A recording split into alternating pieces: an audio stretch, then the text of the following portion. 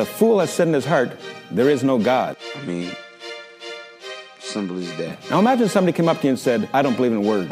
You know the thing. I'm not superstitious, but I am a little stitious. You'd think that he was a fool. You wouldn't pull out a dictionary and give him evidence. It ain't about that. And you wouldn't believe him. Oh, good for you. Somebody comes up to you and says, I don't believe in God. Anything's possible.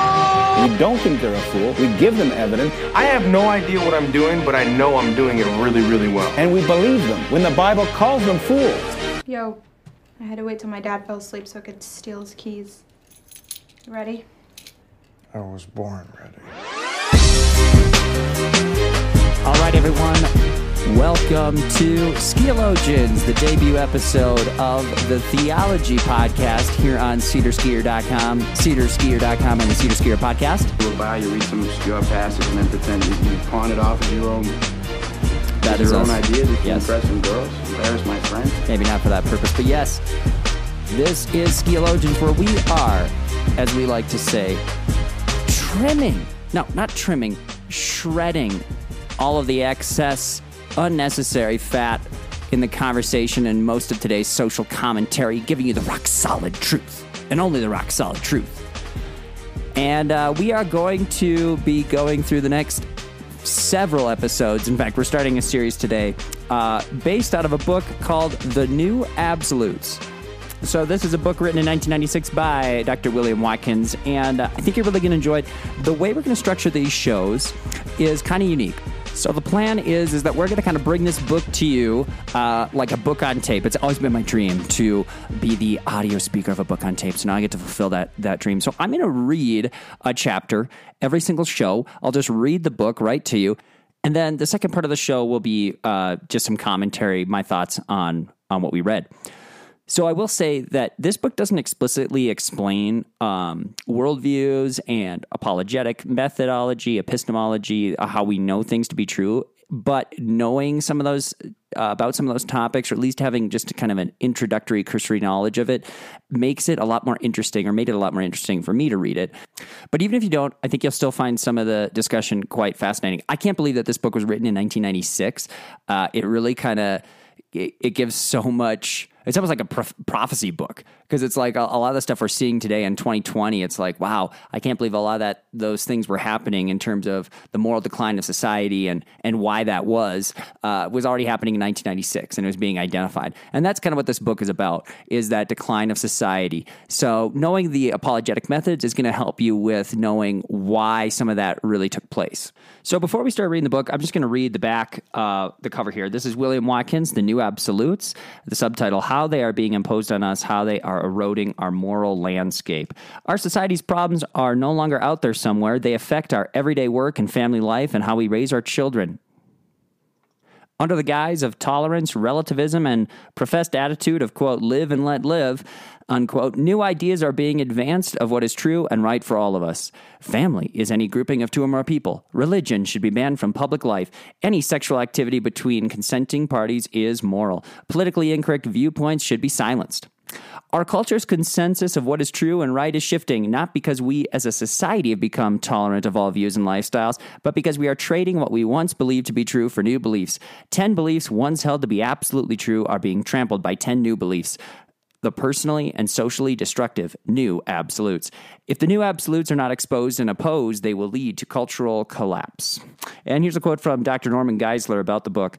This book is a penetrating analysis of the hidden absolutes cloaked in the deceptive garb of cultural relativity. It unmasks popular, politically correct moral relativism for what it is, a new form of absolutism, an attempt to replace time-honored Judeo-Christian values with the absolutistic agenda of the cultural and moral left. Its insightful critique, lucid style, and clear exposé place it in the forefront of recent cultural apologetics.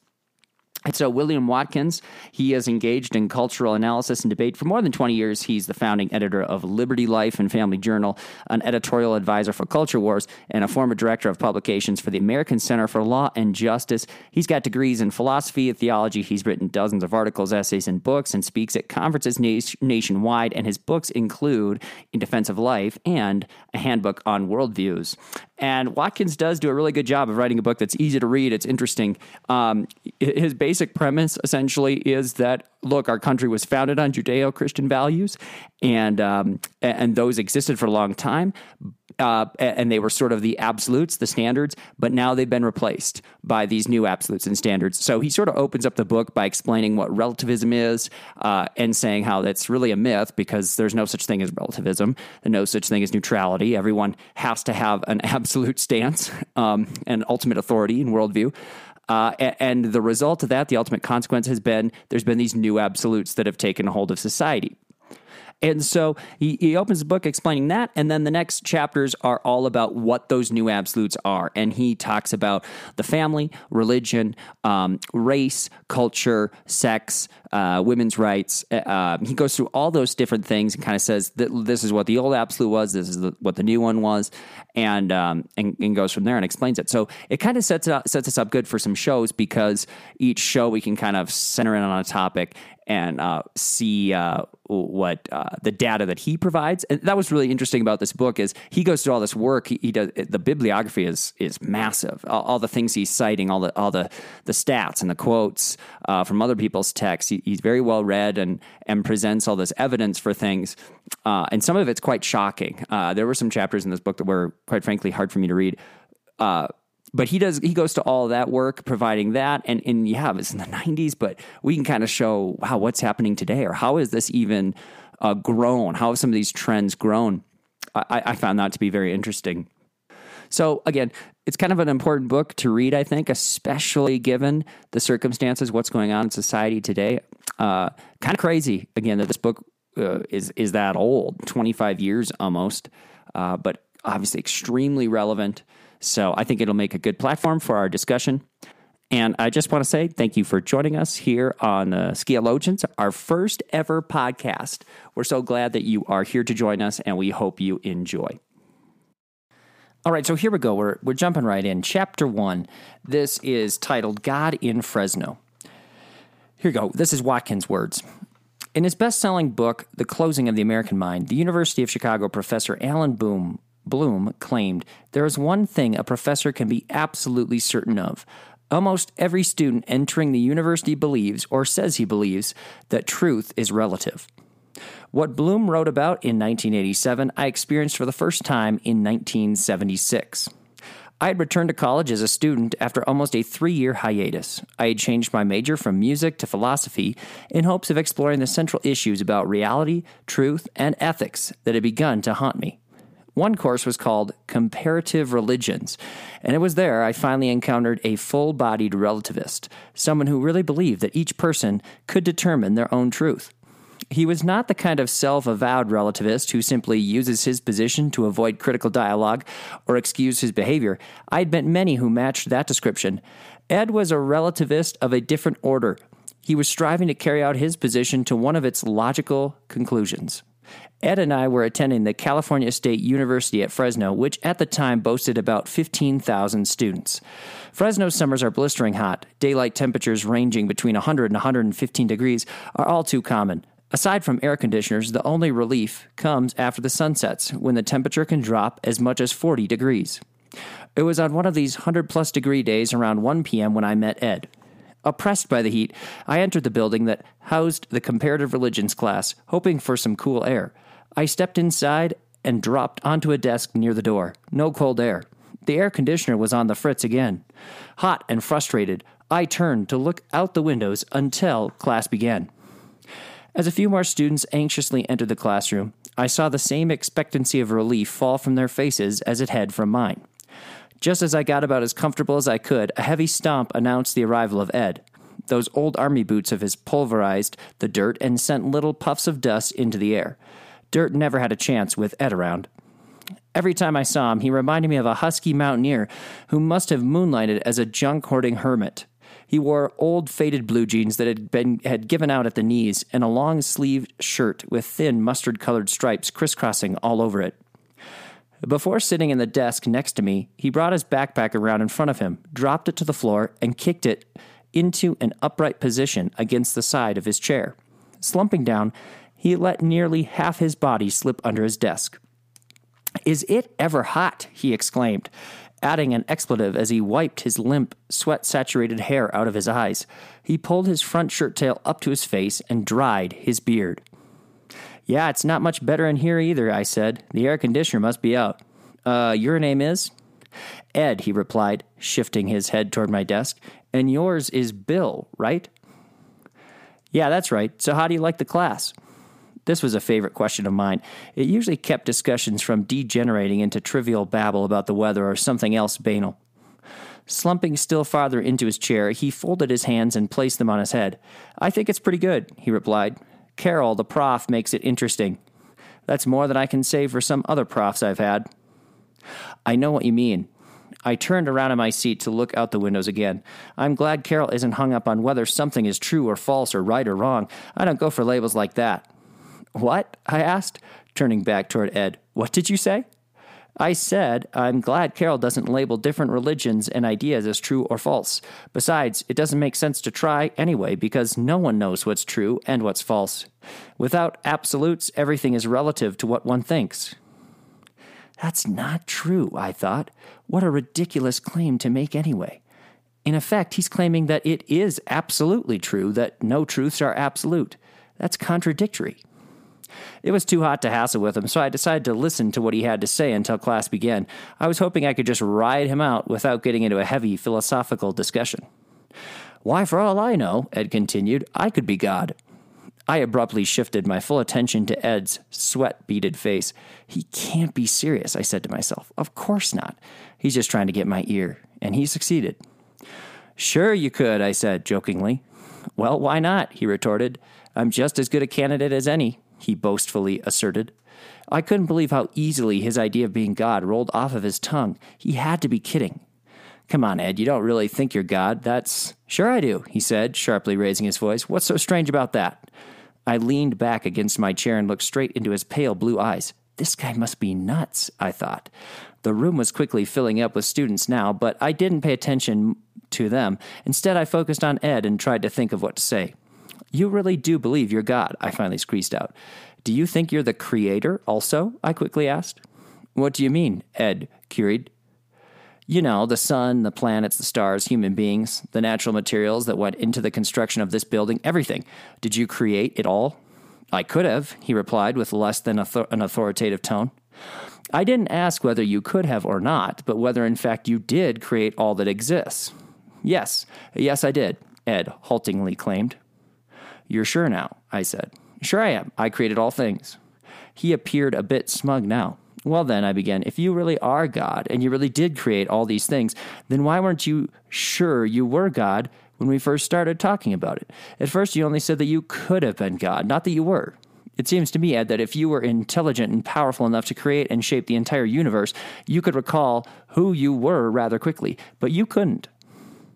Ed looked down at the desktop and deliberately folded his arms across his broad chest. Slowly, he turned only his head toward me until we were facing each other again. Then, in a soft yet unyielding tone, he said, "I could have created all things, then afterward fallen asleep. You in this class may just be all part of a dream I'm having. I really could be God, but in my dream, I'm just a confused, finite man." I sat silent and motionless for a moment, wrestling for a reply. Finally, I looked up into Ed's solemn face and said, "Ed, that's crazy. If you really are God and you're powerful and intelligent enough to have created the entire universe, then don't you think you would know whether you were dreaming? And don't you think you would be powerful and intelligent enough to snap yourself out of your dream at will? Couldn't you do it right now?"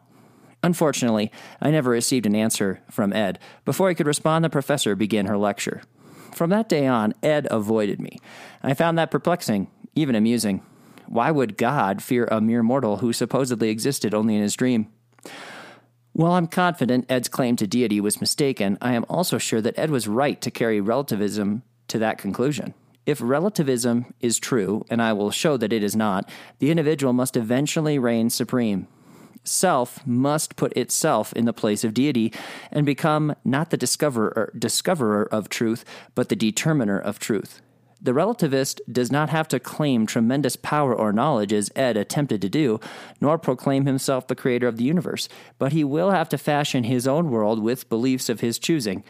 Ed came to understand this and finally, though somewhat tenaciously, drew the appropriate conclusion that he was divine.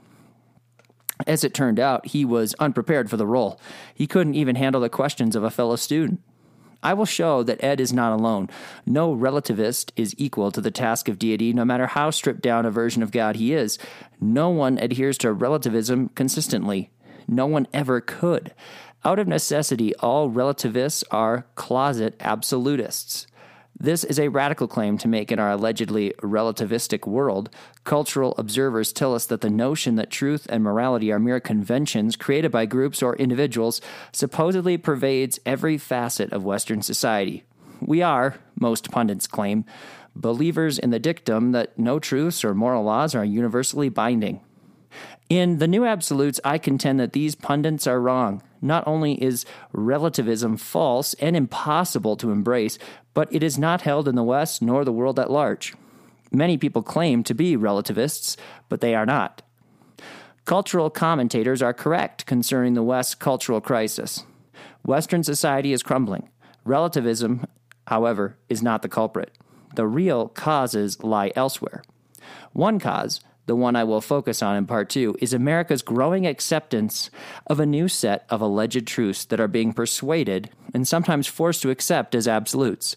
References to these absolutes are carefully avoided. Nonetheless, the new truths and the behavior of those who accept and oppose them demonstrate that absolutism is alive and well. I realize many critics will condemn this viewpoint as elitist and intolerant, the two worst sins of our, quote, enlightened, progressive, unquote, age. I readily accept both charges, but as you will see, not in the vein they are easily understood. I certainly believe that some truth claims are true and others false, and that some behaviors are moral and others immoral. I also believe that whatever is true is absolutely true, and that whatever is moral is absolutely moral. I will demonstrate, in fact, that absolutism not only exists, but must be true, and that even self-avowed relativists illustrate this reality. On the other hand, I will also argue that much of what passes for a universal truth today is nothing of the kind. The new absolutes and their foundational assumptions are false.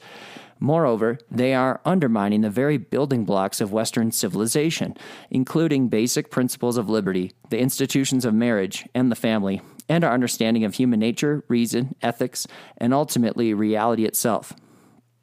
Just a few years after World War II, Richard Weaver, an English professor at the University of Chicago, wrote a profound treatise called Ideas Have Consequences. In it, he stated, quote, "There is ground for declaring that modern man has become a moral idiot," unquote. He went on to show that the disillusion of the West he had witnessed was, quote, "the product not of biological or other necessity, but of unintelligent choice," unquote. We have no one or nothing other than ourselves and our choices to blame for it. In Weaver's words, quote, "For 4 centuries, every man has been not only his own priest, but his own professor of ethics, and the consequence is an anarchy which threatens even that minimum consensus of value necessary to the political state." From his standpoint in history, he could tell that modern society was self-destructing. To those who thought he was wrong, he answered, "If you seek the momentum to our folly, look about you." He writes, "In our own day, we have seen cities obliterated and ancient faiths stricken. We may well ask, in the words of Matthew, whether we are not faced with great tribulation, such as was not since the beginning of the world. We have for many years moved with a brash confidence that man had achieved a position of independence which rendered the ancient restraints needless. Now, in the first half of the 20th century, at the height of modern progress, we behold unprecedented outbreaks of hatred and violence. We have seen whole nations desolated by war and turned into penal camps by their conquerors. We find half of mankind looking upon the other half as criminal. Everywhere occur symptoms of mass psychosis. Most portentous of all, there appear diverging bases of value, so that our single planetary globe is mocked by worlds of different understanding. These signs of disintegration arouse fear, and fear leads to desperate, unilateral efforts toward survival, which only forward the process. Standing on the threshold of a new century and a new millennium, I think it is accurate to say that moral idiocy has reached new heights in our world, especially in Western civilization. The, quote, diverging basis of value, quote, unquote, Weaver saw appearing 50 years ago have flowered under the banners of relativism, multiculturalism, pluralism, postmodernism, and the new tolerance. What he feared as a foreboding sign of social disintegration, we have embraced as emblems of social progress and maturity. The worlds of different understanding, he believed, would mire us in facts at the expense of knowledge and wisdom, are today heralded as signs of our openness to exciting and enriching vistas of intellectual and moral awareness. Where Weaver saw perversity, we see lifestyle differences. Where he saw disintegration, we see pluralism. Where he saw the destructive influence of egotism, we see the celebration of individual liberty. The rest of this book is about the very real possibility that Weaver's sight was virtually 20/20, while that of many Westerners verges on blindness. To see this, we must look at what afflicts us culturally, or at least what many people say is our malady. Like a doctor who arrives in the middle of an operation that should be succeeding but is failing, we need to reevaluate the patient's condition to see if a misdiagnosis is contributing to his slow demise. All right, so now it's time for some commentary on this opening chapter. Again, we're discussing William Watkins' 1996 book called The New Absolutes. Now, I will reiterate this again, that I think it would be helpful to have a little bit of an understanding of apologetics, Christian apologetics, epistemology, how we know what we can know, a little bit of philosophy in there. That to me made reading this book really fascinating. And just a little backstory, if you're someone new to all of that, you've maybe done kind of nothing, so you don't even know what I'm talking about. Apologetics is the defense of the faith. So how can we defend the Christian faith and the Christian worldview? And I will say that my introduction to all of this began not that long ago, 4 years ago maybe. No, less than that, 3 years ago. So I was at a church and was really fortunate to have a young pastor, Colin Brooks, who sort of introduced the church to apologetics through a Wednesday night class that met weekly. And so we get together 90 minutes a week, and he made some really great lectures. He has a really amazing skill at making, bringing complex things to the common man, I guess I would say, and explaining theology to the common person. He does a really good job of doing that, but not compromising theological truth or doctrine in the process. So I really am appreciative of Colin's introduction to some of these topics. And then for me, I went and just kind of have dug farther. So oftentimes in my training, the hours that I spend riding my bike or skiing or running, I almost am always listening to podcasts, and it's not always sports podcasts, although I do that occasionally, or news related things. I try to listen to about 60 to 75% of Christian theological doctrine related podcasts, and I would say most of that is Dividing Line with James White. And I would recommend, for those of you who want a theologically sound take on current events, but also the frequent dialogue, debate over biblical issues, theology topics. White is excellent for that. And recently, he's been doing a lot more shows that are related to current events. But he always is rooting things in the Bible and is very, very bent on holding Scripture at a very high level, Scripture authority, sola scriptura. The sole rule of faith for the church and for us as Christians is the Bible, and so he's also been really gifted with, in a sense, a young age, memorizing the Bible, and just he knows the Scriptures really well, and he has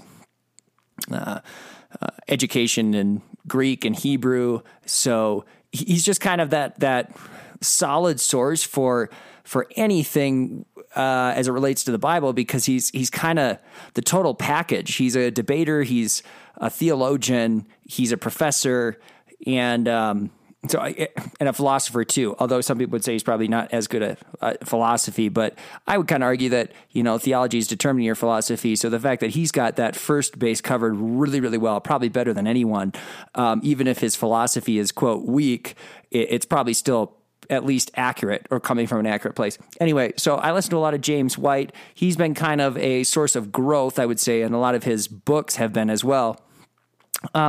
But in terms of learning about apologetics, I got this introduction right from a person who knew a lot more than me, knew a lot of sources and could point me in different sources to other books to read. But he sort of gave me this foundational, this is what it is.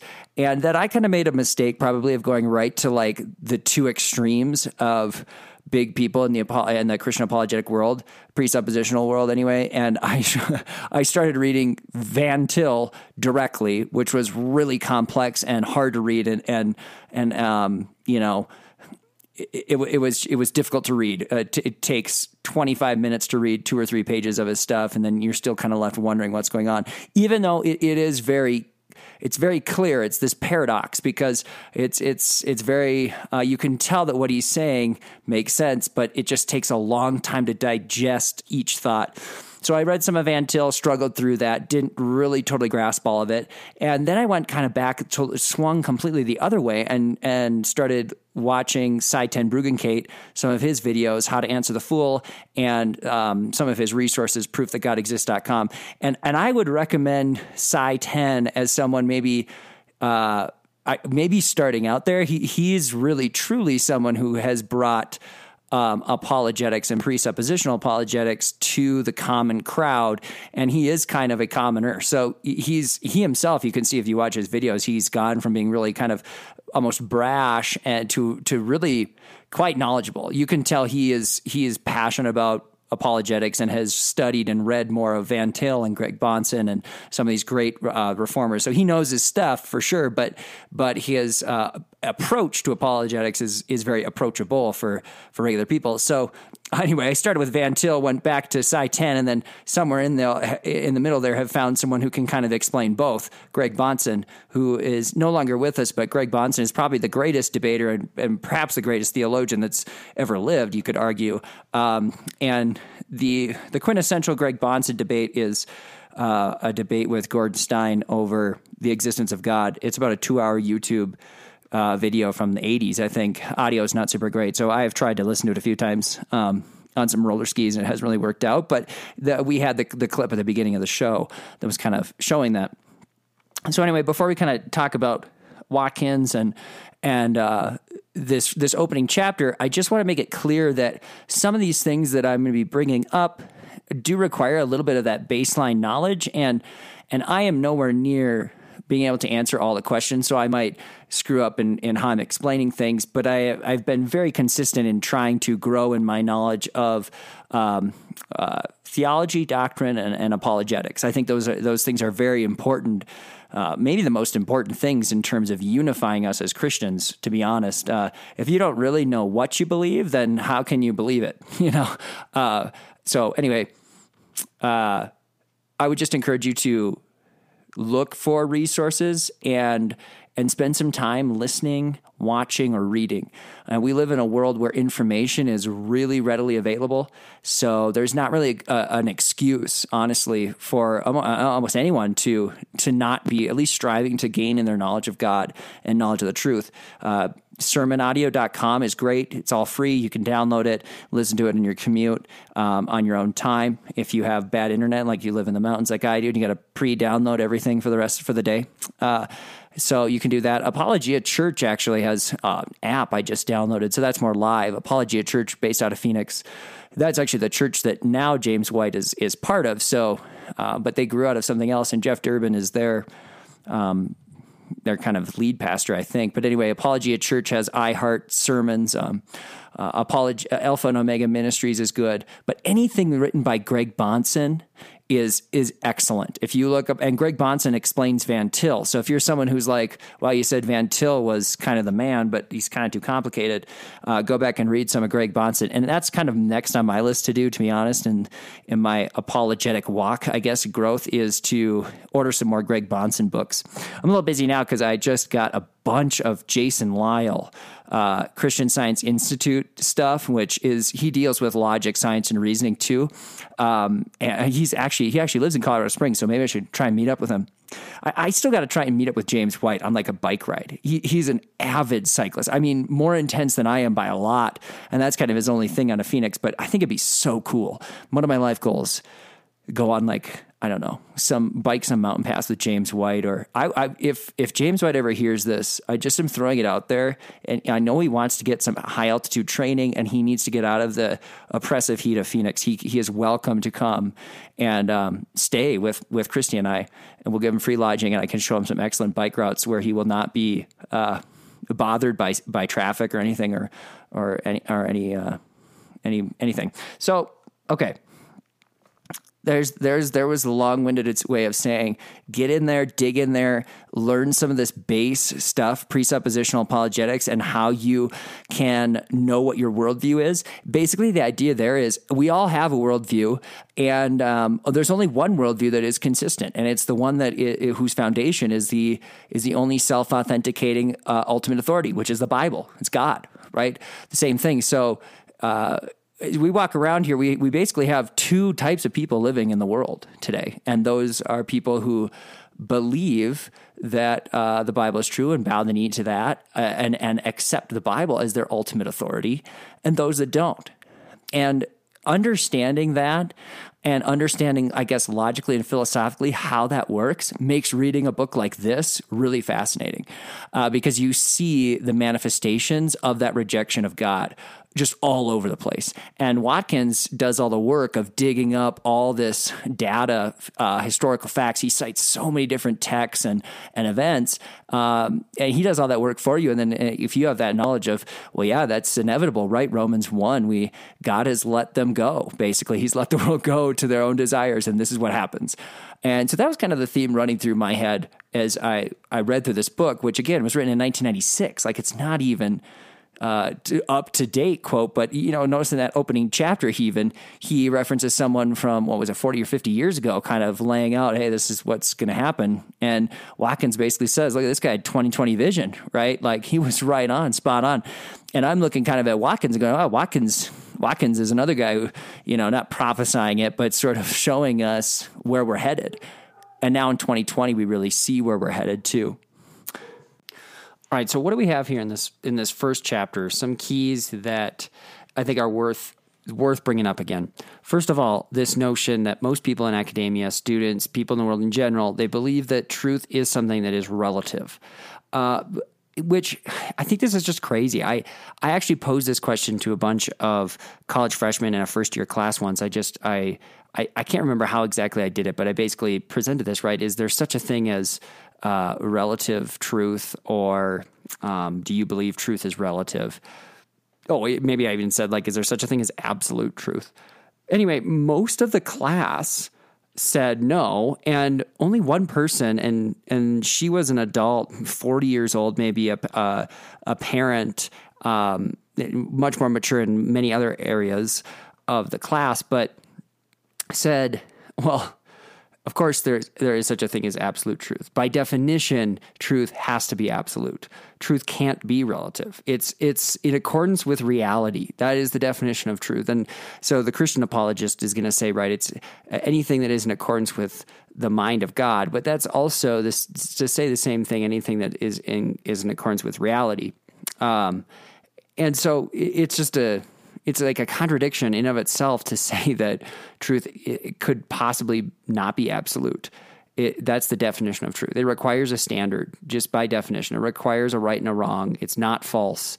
It requires a line that's being drawn into the sand. So the fact that, most people are under the impression that there would be no such thing as absolute truth, it's like that's basically saying there's no such thing as reality, which I guess there's probably some, philosophies where that would be the logical conclusion. But most people are not in agreement with that. If you said, well, there is such a thing as reality, they would say that, of course, there is. So that which comports with reality is truth. Now, not everyone is going to, I guess, know reality, because to have something that's comporting with reality means you are in accordance with a biblical standard within the mind of God as according to a biblical standard. So there are lots of people who are living in reality but not acknowledging reality.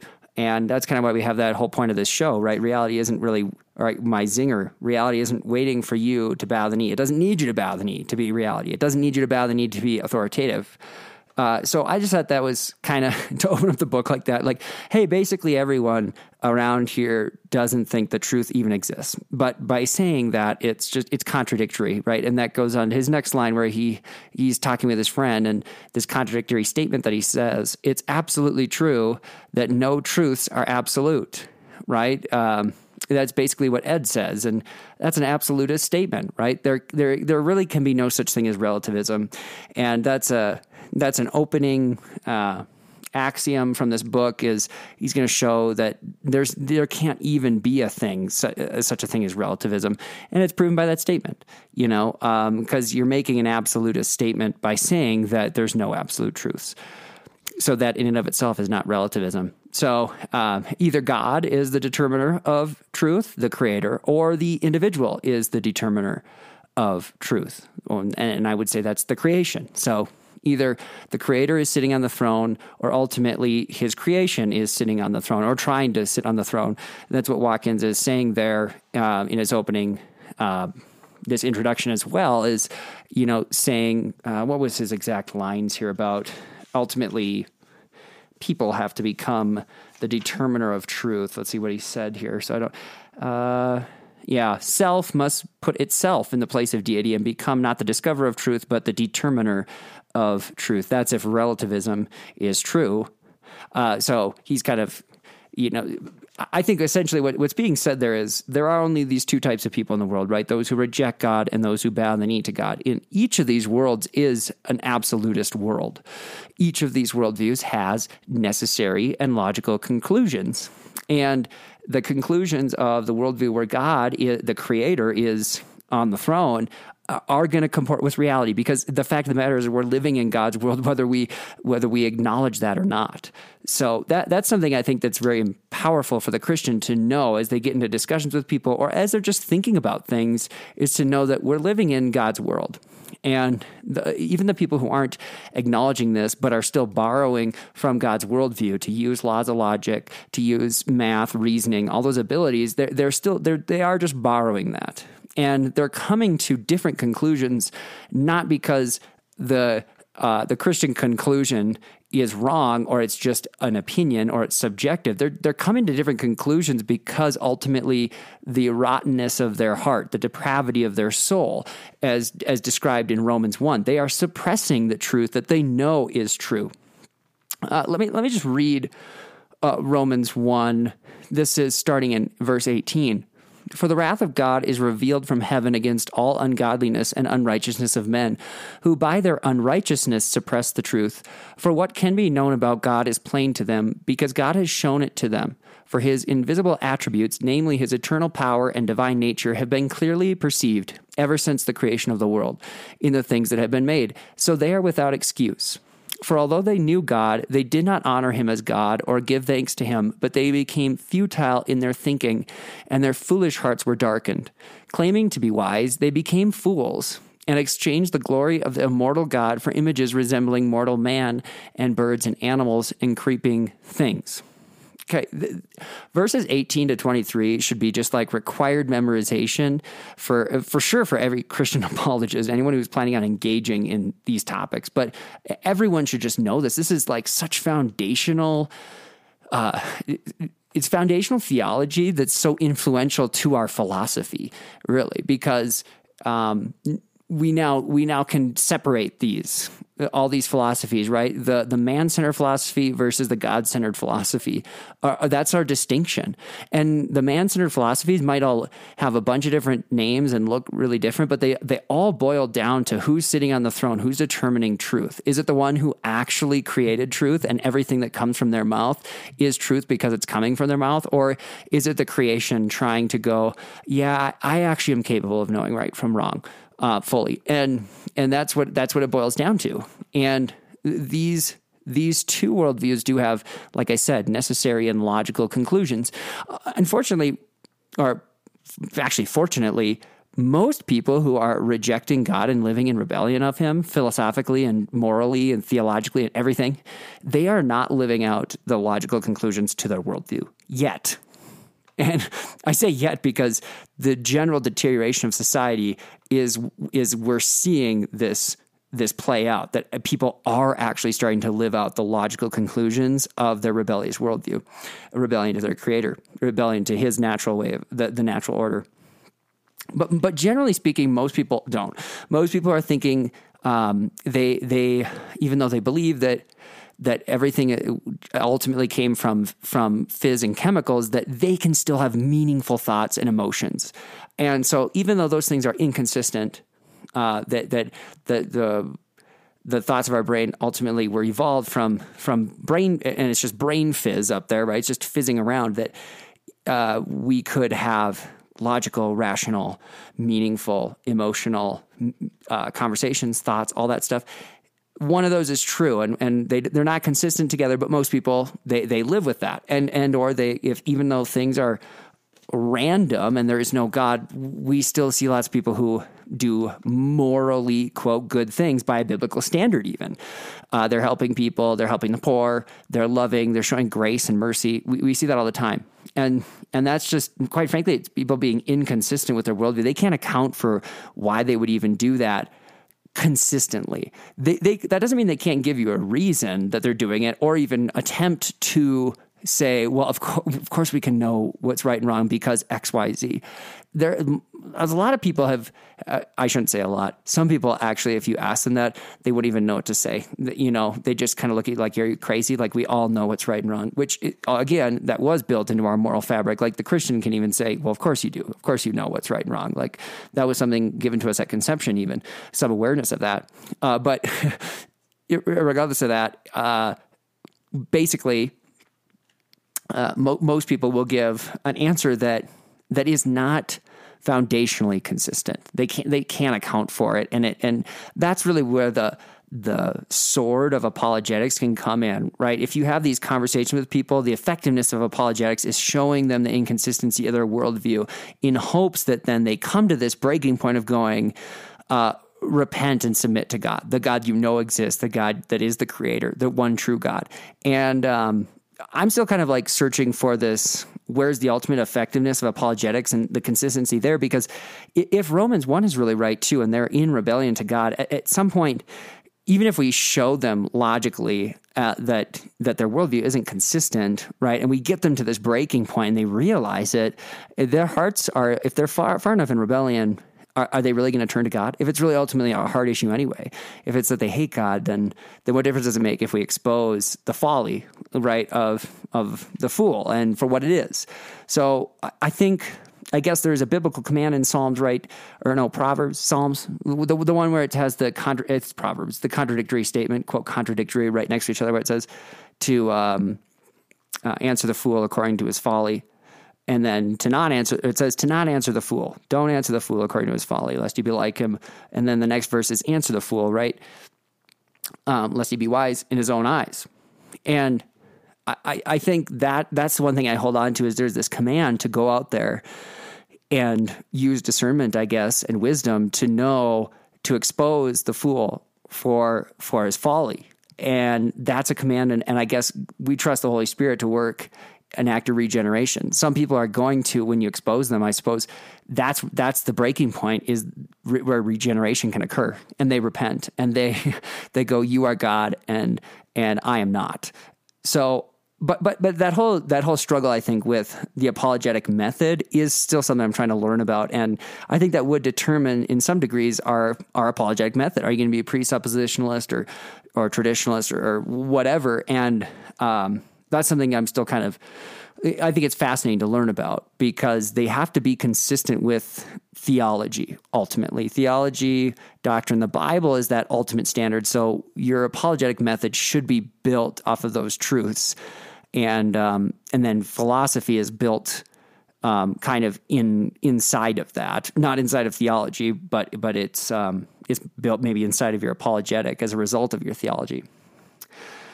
But anyway, we see this contradiction right away take place, right? There's these two groups. Who's the determiner of truth? Is it God or is it man? And then Watkins kind of goes on and he says, so,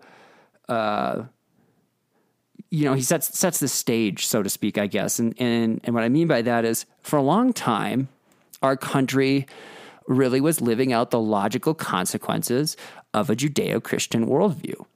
Meaning, many of these social structures, the rules, morals, we have them rooted in a biblical foundation and understanding.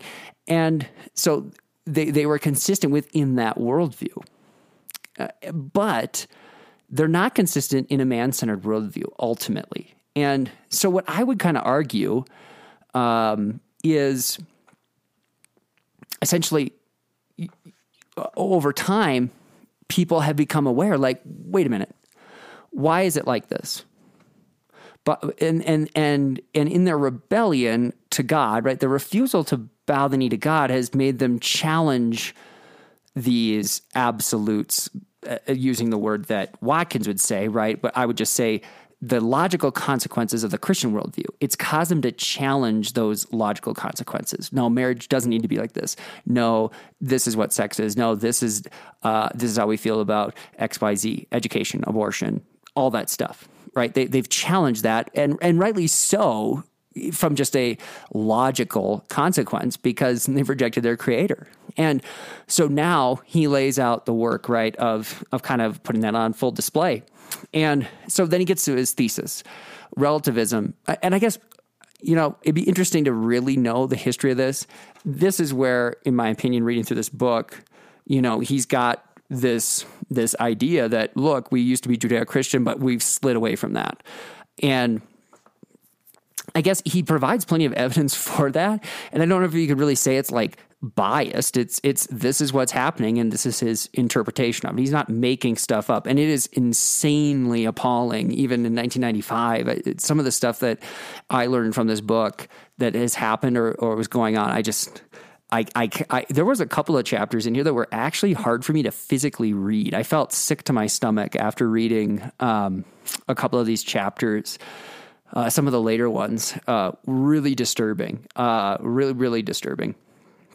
But I guess it'd be kind of interesting to know, for me, more like, what was the actual beginning of the country? Why did we end up basing everything in this Judeo-Christian worldview? And the easy answer is, well, everyone was, Protestant Christians. Like they actually were Reformed. They were actually probably really good Reformed Christians.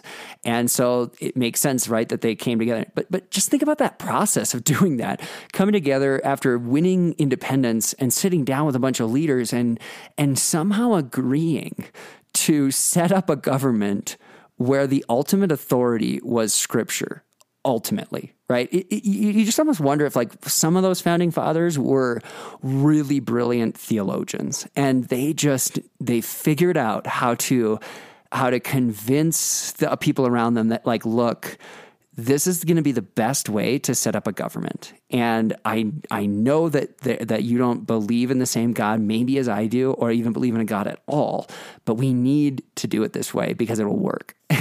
Was that the conversation? Or was it a bunch of like Christians at a Bible study going, well, obviously we need to like set up, and obviously people have inalienable rights because of the Bible. And were they just sitting in agreement? I think that's kind of something interesting to think about. And I'm not sure even if there are sources where we could really truly know that, but some of the quotes from the founding fathers would really indicate that it could be that there were some really strong Christians, really good biblically solid Christians in the rooms founding our country. And we know that like some people, Thomas Jefferson, I think, was a deist, but probably wasn't a Christian at all. And, even he kind of was like, yeah, this is probably how it should go, and that's kind of what makes me think that there maybe was some of that discussion and dialogue back and forth. Like, obviously they would have had to know that, look, there's going to be people in this country that don't bow the knee to God, the one true God. And we need to create a government and a system, society where they're going to be okay, because it hasn't worked in history. You can't like force people to be a certain religion. And that's, I think, where things break down, because the command in the Old Testament, God is like demands demands loyalty and worship from the nation of Israel. And in historically speaking, when a nation rejects God, then they are destroyed. It's just like this really easy, basic consequence. And so if you are a nation that is in full submission to God, whatever that means, every single citizen, is there one person that's not, right? Like, and that's something that the part of the equation that is a little confusing to me, but essentially, right, like they're going to be okay. And so when you look at America, where does that stack up? Like, were they going, oh gosh, we know that the Bible says if we don't worship God as the one true God, our country is going to fall apart. So we need to somehow figure out how to do that. But we can't like legislate, force people to worship God, because that's not how it works either. So I don't know. I just kind of think that's interesting. Do they know that?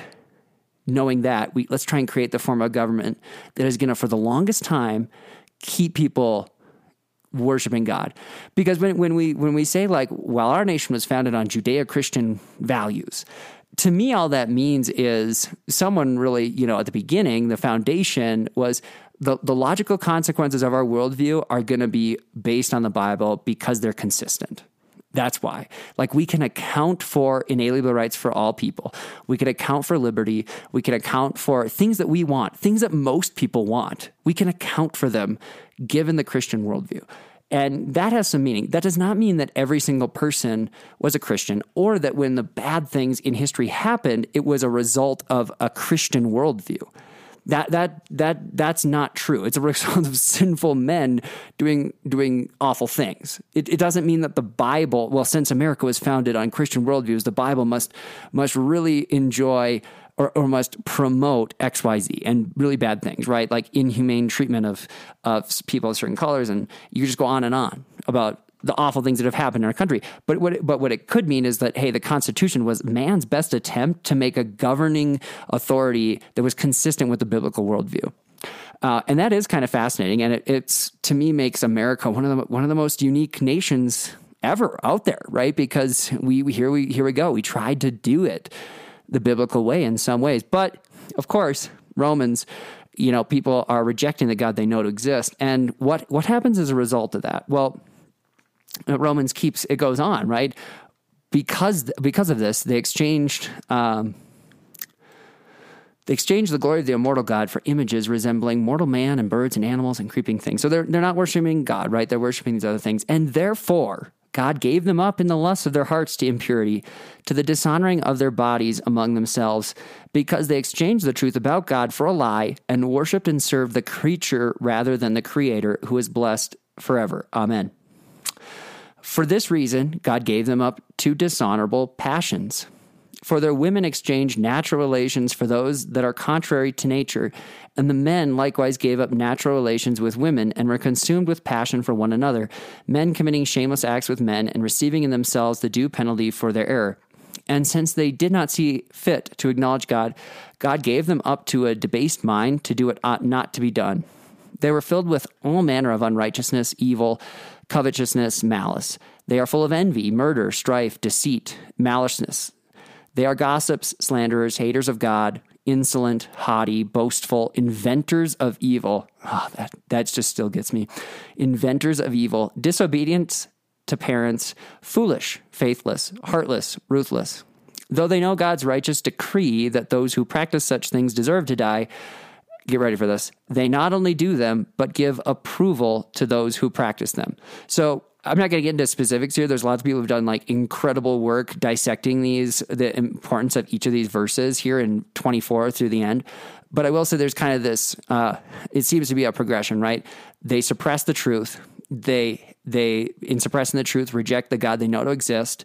And then they start worshiping other things. And because of this evil, God gives them up. And he says, all right, we're going to let this play out, basically, run it to the logical conclusion. And the result of that is verses 26 through 32 and all the descriptions they give up. They're rejecting so many things that are contrary to nature, right? Contrary to reality, contrary to what is in accordance with reality. And that's where the verse comes up, right? The example of gender and homosexuality here in verse 26 through 27, which is sometimes pointed to by people who are saying, oh, see, look, the Bible doesn't say homosexuality is okay. It says homosexuality is a sin. And I agree it does, right? But it's like way more powerful than that. It's saying it's not just a sin. It is the result of a rejection of God and God giving them up to the extent that they're rejecting things that are just absolutely contrary to nature, to reality.